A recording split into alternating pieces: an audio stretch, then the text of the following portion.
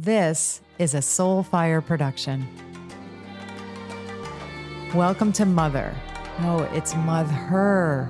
Welcome to Mother, the show where we can explore our inner mothers to actualize our greatest selves. Through interviews with incredible guests, live coaching sessions, and my own experiences, we're going to dive deep into embracing feminine values and reparenting ourselves. So be prepared to show up, hold space, and be mothered in a way you never have before, but have always needed. It's time we rewrite the Mother Code. Hi, and welcome to Mother, Rewriting the Mother Code with me, Dr. Gertrude Lyons. I'm so excited for today's episode. I have the privilege and honor to have on the show today, Dr. Kate Mangino. Welcome to the show, Kate. So happy to have you. Thank you so much for having me today. I am thrilled to be part of your podcast. Yay. Well, we're gonna cover some territory. We had to start the recording because we were already so getting into it prior to really getting started here. But I'd like to share with the audience a little bit about you and, some of the particulars, and Okay. then we'll have you go, more into yourself and your journey and your work, which is just really powerful and beautiful. Okay. So here are some wonderful things about Kate. So Kate Mangino. This is the awkward part, but please go ahead. I know. So you get to just sit and be with I'll yourself as you yeah. hear about you and take it in, because you are amazing. Kate Mangino is a gender expert who works to change harmful social norms through writing, training, and facilitation. She has 20 plus years of experience working in the international development sector, writing and delivering curriculum in over 20 countries in a range of issues: gender equality, women's empowerment, healthy masculinity, women's economic participation, HIV prevention, and early and forced childhood marriage. Kate strives to bridge her international work with her personal life and address gender inequality in the United States. Very exciting. She will be releasing her debut book, Equal Partners, this June 28th, I believe, which looks at gender imbalance in our personal life and what we can do about it. Well, I just got goosebumps reading about all this, Kate, and I'm kind of a little bit moved to tears because what you're doing is so important. So I'm just going to sit with that for a moment and let you share and not introduce yourself, but if you don't mind, kind of sharing a bit about your journey, your work, your background, how you got to where you are with about to launch and bring out into the world this book. Thank you. Thank you again for having me. My work, I come at this work, I think, from a different perspective or a unique perspective. A lot of people I meet are journalists and psychologists, and I love an interdisciplinary approach. So I appreciate lots of different perspectives. And the lens that I bring is from my work in international development, which it's what I've done. I was a Peace Corps volunteer, back when I was in my mid-20s. And ever since then, I did my master's and PhD in social development. And we know that social change, lasting social change, happens when two things happen. You have to have policy change, so top-down work to create a systems and a structure that enable people to change. And you also need the bottom-up grassroots approach, and that's sort of our behavior and what we do every day. So to take it out of gender, sometimes they use recycling as an example, just so people understand. You had to have policies saying that you could no longer throw cans away and you could be fined if you did. And then you needed to provide buckets for everyone to keep in their household so that you can encourage people to change their behavior to separate their trash, which now, if you were born in the last 10 or 15 years, you take for granted. But a lot of us remember when those changes were taking place in the 80s, and it was hard to get people to change their behavior. So my perspective, or my work, although I very much appreciate policymakers, and I'm a huge advocate for policy change, my work is in the social movement part. And I'm hired by by a variety of organizations to work on a variety of projects that, as you said, they all have a different theme, but they all have the same thread that is bringing people together to talk about and identify harmful gender norms that have some sort of negative ramification in their community, whether it's contributing to early childhood marriage, whether it's contributing to domestic violence, whether it's contributing to the spread of HIV.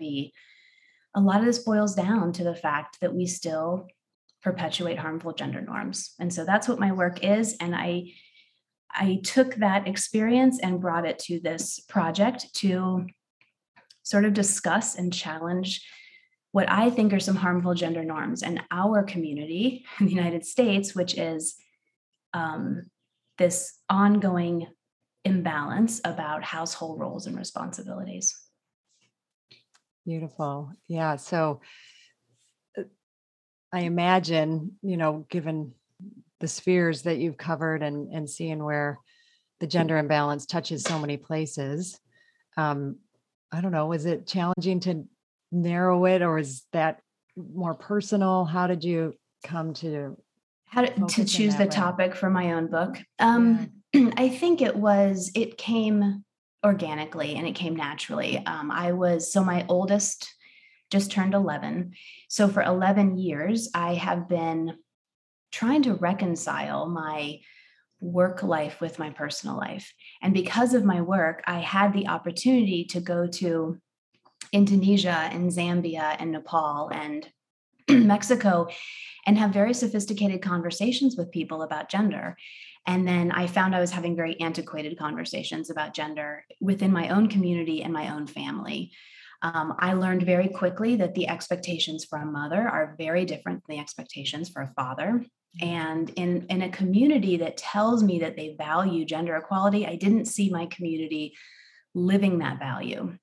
And so that was just sort of it stuck in my craw. It was something that I struggled with for a long time. And the book idea actually came to me when I was doing my PhD research in Indonesia. And I was in a rural community meeting with a men's group who were being so kind and so welcoming and so vulnerable and so brave. And I had a series of conversations with them. And at one point, a guy just turned to me and said, "Tell me about American men. Do they think this? Do they ask these questions of themselves? Do they come together to talk about masculinity? Do they come together to question gender norms?" And I was kind of like, ugh. Maybe not so much, but you know what? I'm going to go back and see what I can do about that. I mean, I just remember that it was a big moment that I can still just picture that conversation where I was sitting and that really was the spark. Then I thought maybe this is where I need to go. Wow. That's, sometimes these directions we take, come out of just an innocent truth, like that, or question that really causes us to pause and think, oh, yeah. Like, what am I doing here in rural Java talking to you about masculinity when I don't even know how to answer that question about my relatives in Ohio? It seems so very true. And, I think I have learned that every country in the world struggles with gender imbalance. There is no equality anywhere. It looks different from place to place, but none of us have it figured out. No. And I do believe, we have seen in history, like thousands of years ago, some cultures that did have it, gender equality, not, I think there was probably even times where it was matriarchal over patriarchal, which I don't think was, the best either, but egalitarian culture. More egalitarian, so we know it's possible. For sure. We know it's possible, at least more in that direction, so I think it's worthy to note, we're not trying to do something that's never been done before.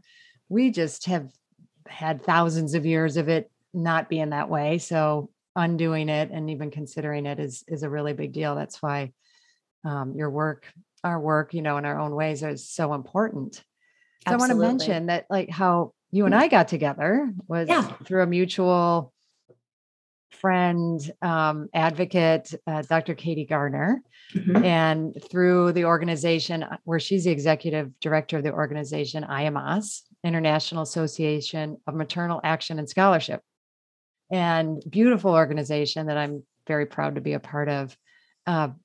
and she sent us an email saying, I think the two of you should talk. She was right. And she was right, because we've had a couple of conversations that we had a very difficult time closing out. We wanted to keep going. And, just seeing the intersections, right? I mean, in ways, although a piece of my work in rewriting the mother code, looking at that we all mother, all of us have that quality in us, right? And looking at it from a non-gendered perspective, I will use the words all women mother, but I always mean it when I say that we all have that, more feminine value aspect, or the, talking about it through yin and yang. And it is only when we start honoring that within ourselves and seeing both value in both of them, and kind of unrooting and uncovering where I have my own biases, where they're just wired in, you don't have to feel a lot of shame about it. These have been wired in culturally and through our families, our nearest term family, but generations. So the fact that we're exploring it and where we are, today, I'm grateful, to have this awareness. And such a big part for me with women and coaching and working with women is just having more discerned choices, exploring a little deeper, looking at what are the current norms you're either consciously and, more importantly, unconsciously living. And, and why not have more choice about it? You may decide you like it, and this is what works for you, and that's fine, but not out of not knowing any different, right? And 100% no different. We can't wrestle with it, and 100%. It's a bit uncomfortable, but it works. So I would totally agree. And I tell people that I'm not, because when people find out what I write about, I'm often met with sort of, people get defensive because they think I'm judging or I'm advocating for a specific way of life. I do not think that the truth needs to be found through a 2-person partnership with kids and 2 jobs. I mean, everyone finds their own path to what is right for them. I think, just as you said, the number one thing that I really advocate for and encourage is intentionality, just to think about generational patterns of behavior and to make sure that you're making conscious and intentional decisions for your own life, and not just repeating what you have seen by accident. Right. Yeah. Exactly. So your book isn't released until June 28th. So this podcast will come out just before it's official. You still can pre-order. But I had the privilege of, and I strongly encourage you to, because I was telling Kate before we got on, it's so readable. It's opened my eyes to aspects that I hadn't thought about before, and some of which I'm going to obviously want you to talk about. That being said, what are some examples of gender imbalances that you address? And you can say in general, but I like kind of focusing on the book and giving the listeners an idea. Absolutely. Of what's going on there. So I focus on the home. I talk a little bit about work, and I wrap up the book by bringing in sort of the concepts that our lives are very intertwined with our work and our home life. And so we can't address one without the other, but the bulk of the book is on people's personal lives. So I would say, let's talk about female coded and male coded roles, because I think that's what a lot of us fall into when we partner up. And I use the term male role and female role in my book, which I absolutely own the fact the language is a little clunky and sometimes it's hard to read because of it. But I wanted to be inclusive of all partners, including same-sex and queer couples. And a lot of the couples I talked to who were same-sex said they still fell into this female role and male role. Or sometimes it was switched. I had an early reader who was, it was a woman, and told me that after reading my book, she realized she had fallen into the male role and was expecting her husband to do the cognitive labor in the home. So I use those terms intentionally to just try to be more inclusive of more couples. But traditionally speaking, female coded work is routine and it is indoor. So it is work that has to happen every day. And it is work that is, we all know it, the cleaning, the cooking, the washing the kids, the doing the homework, keeping the clothes clean, tidying the house, getting everyone ready for school, getting everyone home from school. And if they're skipped, if you miss a meal for a child, or you don't have clean clothes, or the house is a mess, or the dishes are piled up in the sink, people notice it really quickly. You can get by taking a day off and ordering pizza, but you can't get by with more than one day of taking off from your coded tasks. They're just relentless in the fact they have to be done all the time. Male coded household tasks tend to be intermittent and outdoor. So they're tasks that happen once in a while and it's outside the house walls. So it's easier to sort of turn a blind eye to it. If the lawn gets a little bit too long, or the car isn't fixed, or the light bulb is out, you can get by for a longer period of time without noticing that someone isn't doing it. The fact that male coded chores are intermittent and outside gives them greater flexibility to do them in their spare time and to push them off if they have other things to do. And the female coded tasks, because they are routine and they are indoor, are things that offer very little flexibility and have to happen every single day.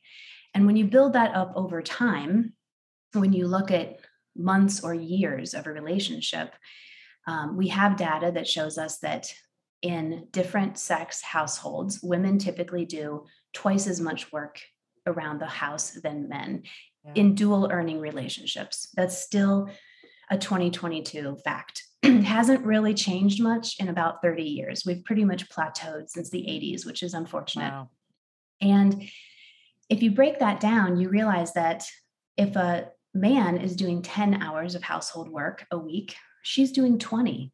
15 to 30. Once you start to quantify that, you realize he can do a lot of extra stuff in those 10, 15, 20 hours a week. He can sleep. He can do a hobby. He can hang out with friends. He can read a book. He can work overtime and bring in more money. He can take on a project at work and throw his hat in for a promotion.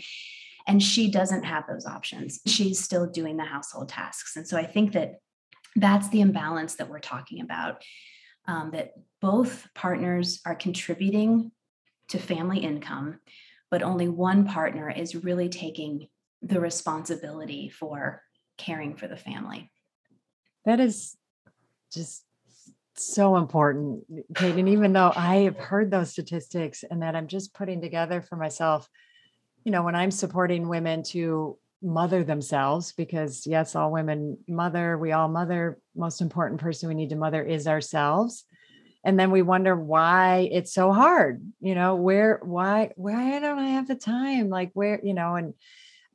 looking for small little tidbits, but you just found hours and, revealed, and this is a conversation then to have, and that's what we're going to keep talking about. Right. But this is really beautiful. And, it seems simple, and kind of, we toss it aside like, yeah, women do more.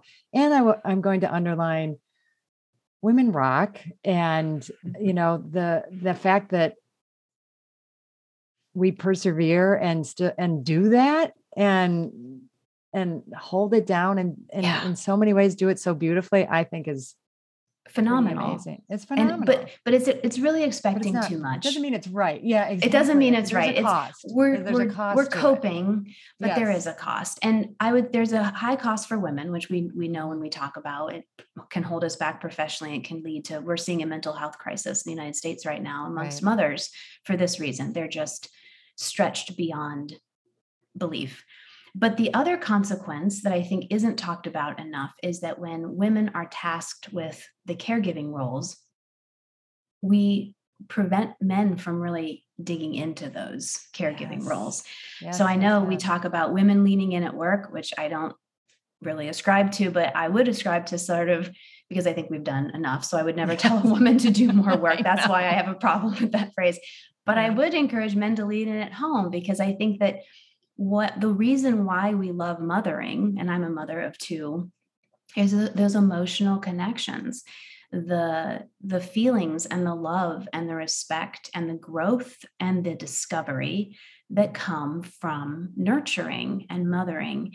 And when we task men with income generation only, it really prevents an entire, a huge percentage of our population from experiencing those deep emotional connections. And I think that we see the lack of empathy.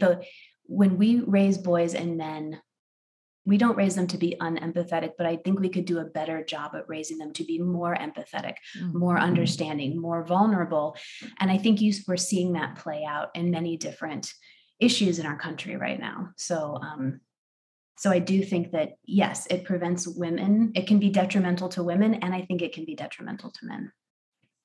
Well, and I 100%, Kate, and I think you're touching on something I wanted to go into and keep going into. So what does healthy masculinity mean and look like? What could that look like? What does it look like in our world? And there's a way you talk about this and the way you did your research that I think brought this to light so beautifully. So if you speak into that, that would be great. Thank you. Let me start by defining unhealthy masculinity, because I think when you define unhealthy masculinity, it's easier to understand the opposite. And for anyone who's really interested in this topic, I highly recommend a Call to Men, which is a US-based organization, and they do phenomenal work in men as promoters of anti-violence. And they have something specific they call the man box. So if you Google a Call to Men man box, all kinds of great stuff will come up. Unhealthy masculinity is sort of this traditional ideal that our culture has always defined as, this is what a man is. He is strong. He is emotionally distant. He's in control. He takes control of his family. He takes care of his family. He's not vulnerable. He's not sensitive. He doesn't show emotion. He is sort of this strong robot machine who can handle anything that comes his way and is never shaken.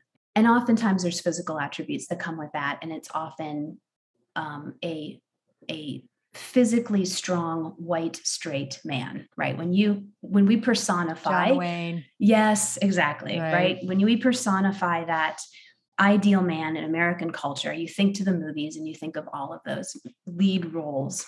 And the reason why that can be unhealthy is we're basically telling America's boys that if you don't fit in that box, you are less than, you are other, you don't quite belong. So if you are physically small, if you are gay or queer, if you love the arts, if you are emotional, if you are expressive, if you want to dance, if you don't want to play sports, anything outside of that box becomes considered, again, less than or othered. And it's just basically saying you don't fit in if you're not the stereotypical male. And I think that there are far more men and boys outside of that box than inside the box. So it's extremely limiting. When I think of healthy masculinity, I think of a big circle around all of those attributes just listed. So whatever your authentic self is, if you are authentically the quarterback star athlete of your high school, great. If you are authentically small or queer or artsy or vulnerable, that's okay too. Healthy masculinity is when a man or a boy can be their own true, genuine selves and feel as if they are no less of a man because of who they are. Does that help? Does that help? That's great. And so many things are going on in my mind and heart with this. Well, first I'll just, personally, I feel very grateful that my husband and I started on a growth path when we got engaged from this perspective, because he was very much in the old model of manhood, which is, kind of how we term it, or, and work he's done on himself terms it, right? The John Wayne and exactly what you were describing, right? To open himself to his softer side, to be more accepting of those don't fall into that bucket, but be more accepting of those parts of himself. Yes. Which, right. Was such a part of it. I'm grateful that our daughters got to see a man who was okay to show his feelings and wasn't trying to, just be strong. I mean, we were talking about this before we started, but there are definitely areas that we still stayed, I'm going to call it, in some of the traditional roles and more from a values perspective that, I look back on now and it's like, but it's a journey. It's a journey. It's a journey. I'm so grateful for where, that we did bust some of those beliefs and that he supports other men to have their feelings basically, and see that that's very masculine, and right. that it's right. And to encourage a beautiful part of a man, right. To have all that. And it's just as brave to do that as it is to, climb a mountain or whatever. Right. Exactly. Hi, I'm so excited to share with you my 2024 Spring Equinox Self-Mothering Retreat that's happening this March 2024. And I would love for you not only to consider it, but to attend. But in considering it, hey, just knowing that you would be leaving cold weather, if that's the space that you're in, and coming down to just magnificently beautiful, warm, nourishing place of Zihuatanejo, Mexico. Zihuatanejo meaning land of the goddess women, and coming to really take time for yourself. Okay. And that I am learning more and more isn't just a nice thing to do or something extravagant or something selfish. It's essential.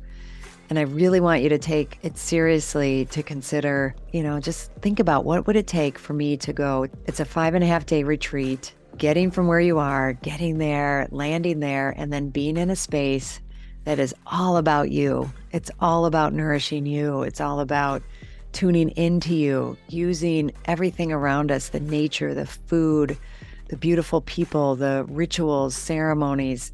I bring it, we really bring it. And we go deeper and deeper as the days go on, and we release, we let go, we bring in what is nourishing, what is empowering, what is that space of just really divine feminine energy. And we do it in the community of women.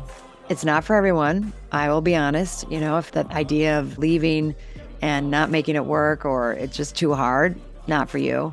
If the idea of, spending that amount of time inwardly focused and going to that level of self-awareness doesn't sound like something you're willing to do or put the time and energy into, then it's not for you. And it's good to know that, right? So this is for people who are serious about what it means to mother themselves, what it means to take time for ourselves, and that gift and what that gift can bring to us. It was originally right after my fall retreat. It filled right up. But now some people, it turns out, are not able to come. So I do have a handful of openings. And if you're listening to this and you're willing to take that step, please reach out to me. We can do a discovery call, or you can put a deposit down. I would love that. And you can do that by going to my website, www.drgertrudelyons, DrGertrudelyons.com. Go to events, and there you go. It'll all be there. There's a beautiful page there for you to explore. I look forward to hearing from you and then seeing you on my spring retreat.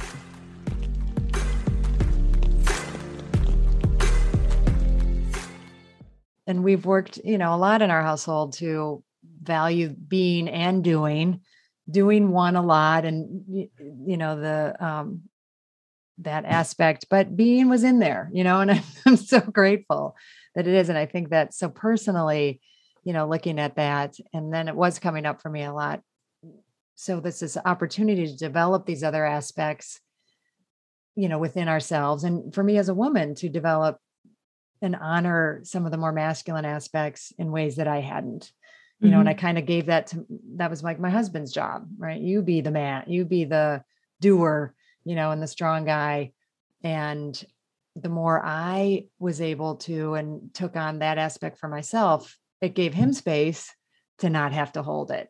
Precisely. And, so in a partnership, seeing how that can work together, where you can both support each other. Right. And where you're I'm going to call it weaker or stronger, just haven't developed those aspects as much, what's possible. And as you named it, that's a beautiful journey. And I think that's what you're inviting people to explore. Absolutely. Especially, I mean, I was married in 2006, so I'm no rookie either. And I just think that the way we talked about gender in 2000 and 2020 and 2040 are going to be very different things. And if you've been married for 20, 30, 40 years, it's just you're going to be on this sort of journey together. I think half of the battle is just being open to learning something new and accepting and embracing the fact that we haven't figured it all out and that we will continue to evolve.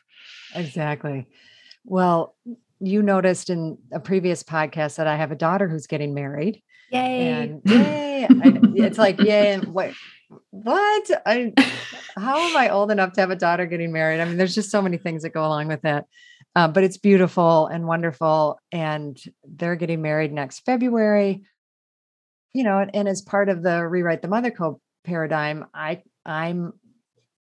there's always things happening with my children that evoke things in me that spur on my own growth and development, and continuing to separate, like, what's her and what does it mean to support her in this endeavor from what I know and where I've been, and then kind of what's my own stuff, and what's getting triggered. And we were talking a bit about this, and before I share a bit more of what's going on between us, what would you say, or, if you could say anything to these young couples or, young people in partnership and potentially sharing a life together around the work you're doing and how to explore that for themselves and what's possible? I think that the number one lesson is that gender equality in a household is not changing naturally. We are not on an upward path, and it's just about time, and that the way that we have changed to think about gender identity and gender fluidity is not transitioning into relationships. We don't have any data to show that it is yet. And it's really interesting. I did some focus groups with young women when I started out researching for my book.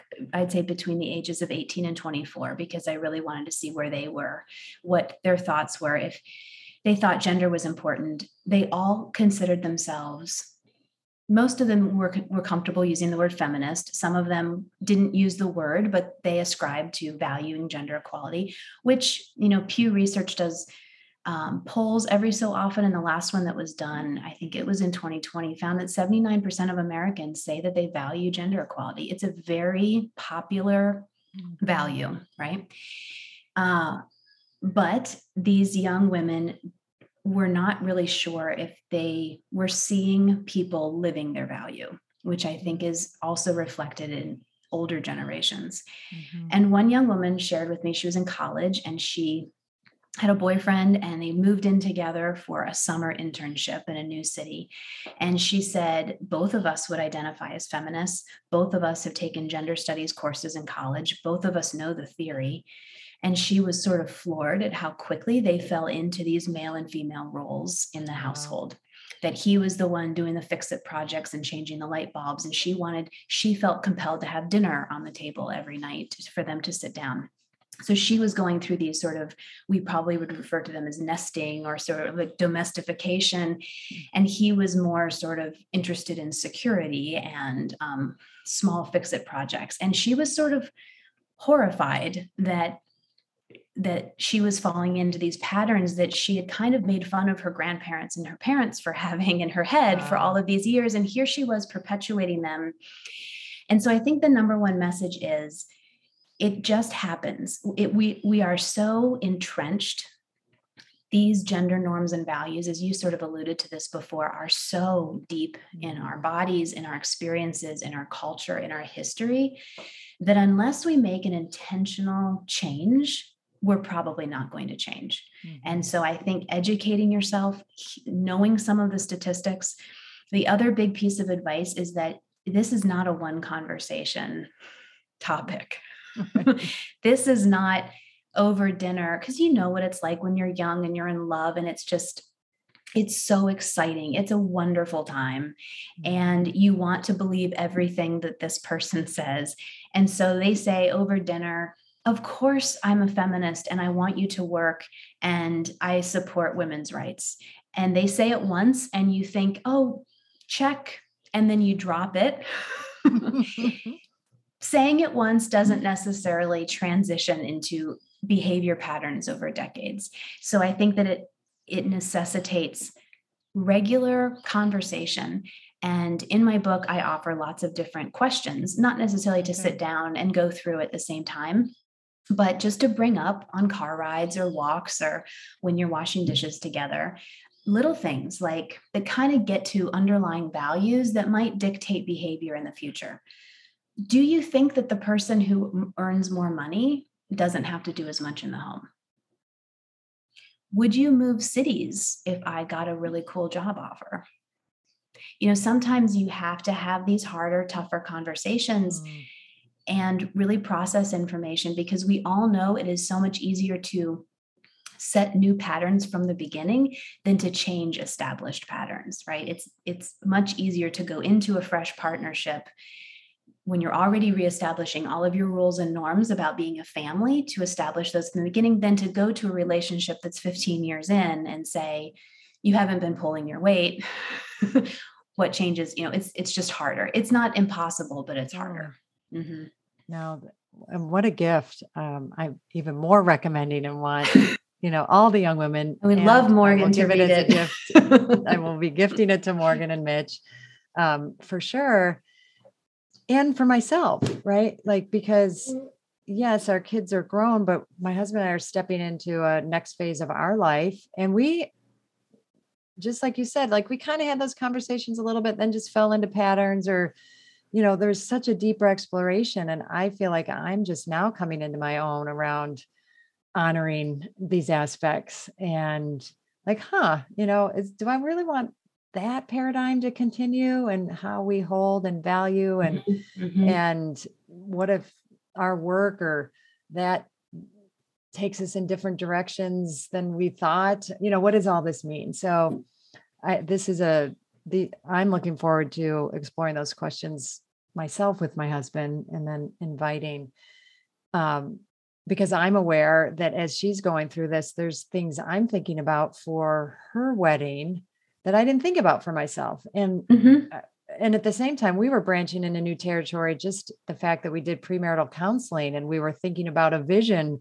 for our relationship together beyond just happily ever after and the myth that's supposed to just happen. Right. And all these other things are going on, beneath the surface. So uncovering some of those, but these gender issues were not as explored. And I'm noticing that, and they haven't made decisions about it, but as things are coming up about the norms of a wedding and, the dad walking the daughter down the aisle and giving her away to her husband, I'm like, we're perpetuating these roles, right there, in public. And, so it's been a good opportunity for me to separate, what's me in this, and look at that lost opportunity for myself and where I didn't explore it.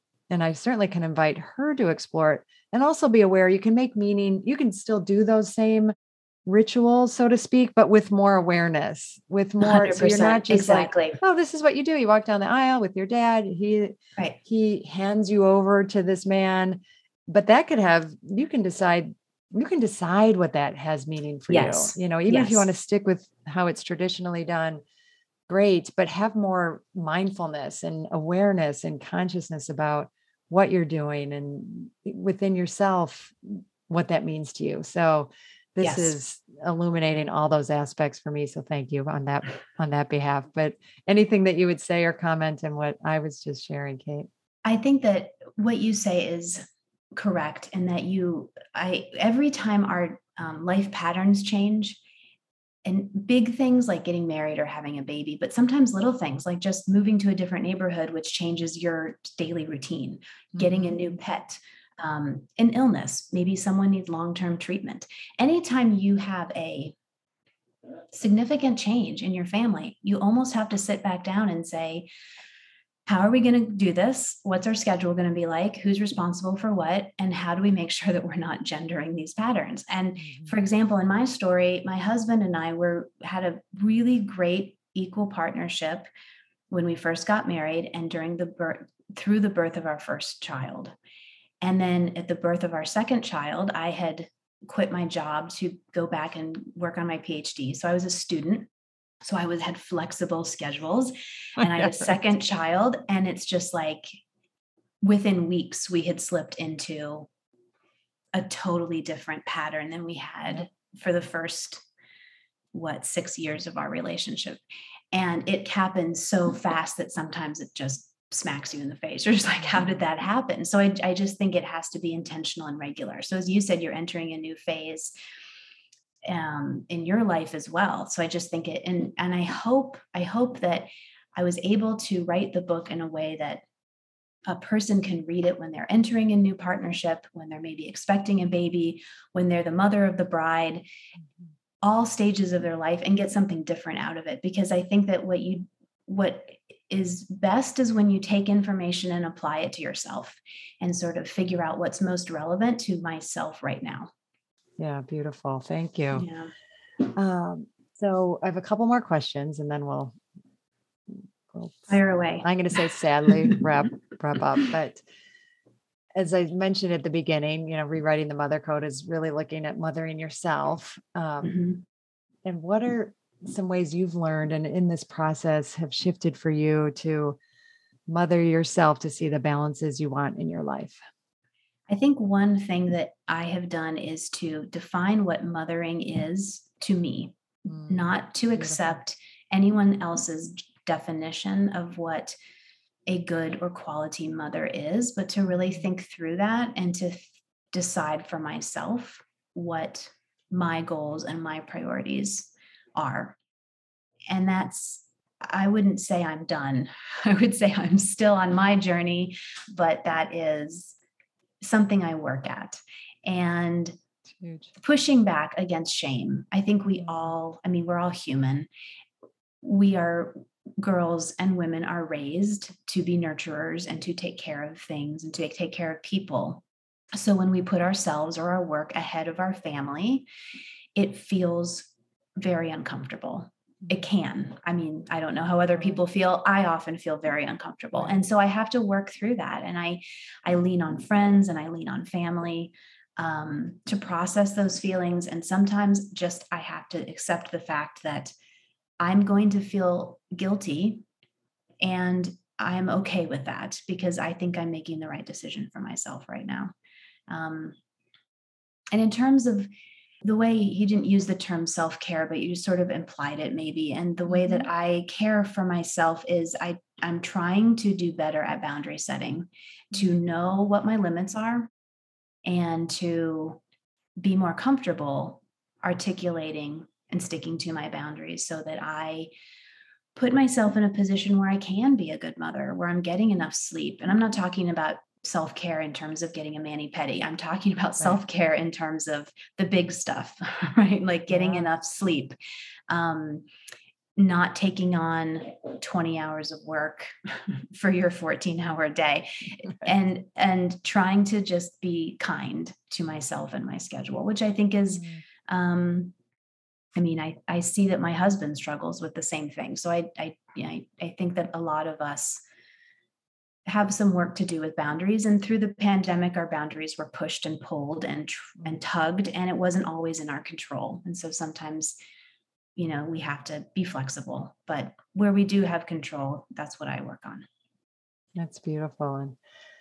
And I'm hearing that all is the way you're rewriting, kind of your way of rewriting the mother code for yourself, and particularly what you mentioned about really defining what does mother mean to me and what are my values, what is my vision for myself as a mother. So to lessen that shame, lessen the shoulds that we think we're supposed to live under. So it's beautiful, and I'm super inspired as always with you in that regard. So to close out, I'm going to put this in terms of you are weeks away from the giving birth to your book officially. It's going to be out fully in the world.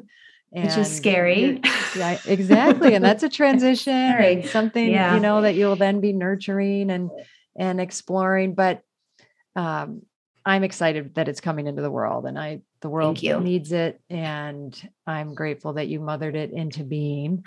But can you tell us and tell the listeners how can they get it? And what are other ways to connect with you and learn more about you and what you're doing? Absolutely. And thank you for giving me this opportunity. So the book, you can get it from your favorite online quick delivery store. You can get it from your local independent bookstore. You can find it wherever you like to buy books. You will be able to find equal partners. There is an audiobook version. If you are like me, I'm a huge audiobook person because I can get through so many more books when I can listen and the narrator for the book, Suhaila, has actually become a friend of mine, and she's a wonderful human being and a fantastic narrator. So if you are a fan of audiobooks, then I think you'll really enjoy Suhaila's reading of this book. And of course you can get it on Kindle as well, or your tablet. So all of those options are available. I do have a website, katemangino.com, where I post all of my upcoming events. And you can find me on Twitter at ManginoKate. And you have a newsletter that I will encourage. I do have a newsletter. It's a sporadic newsletter, but which is fine for me because I probably wouldn't read it if it was every week or something. It is not every week. It's about a once a month newsletter. Great. So if that's your speed, then that's the speed I'm on as well. So good for you. Great. I'm glad. Well, what a delight and pleasure. And everything that Kate just said will be in the show notes, and you'll have access to it. But I obviously and strongly encourage everyone to buy, read, and most importantly, bring it into your life. And what I love that you have how-tos in the back so people these aren't just concepts. And like you said, you have to work at it. And I think sometimes, we can get a little lazy about stuff like that, but the payoff is huge. And I think that's what you've seen. And when you read the book, you'll discover others have lived this paradigm, which is really beautiful. So thank you. Thank you. Kate, thank you so much for having me today. Absolutely. I can't wait to continue watching you on your journey and see how all of this unfolds for you. Thank you. And I can't wait to continue your journey with Morgan and see how that turns out. I'm really excited to watch you through this process. Appreciate it. All right. Thank you so much for choosing yourself and taking the time to listen to this podcast. As always, please rate, review, and subscribe to subscribe to Mother. It helps other people who need this message, aka all women. Well, actually everybody, men included. I'm honored to have you on this journey in mothering yourself. Remember, change is uncomfortable, but it's beautiful, and it starts with us. And if you can't wait until next week's episode, follow me on Instagram and LinkedIn at Dr. Gertrude Lyons or at my website, drgertrudelyons.com. I'll see you next time.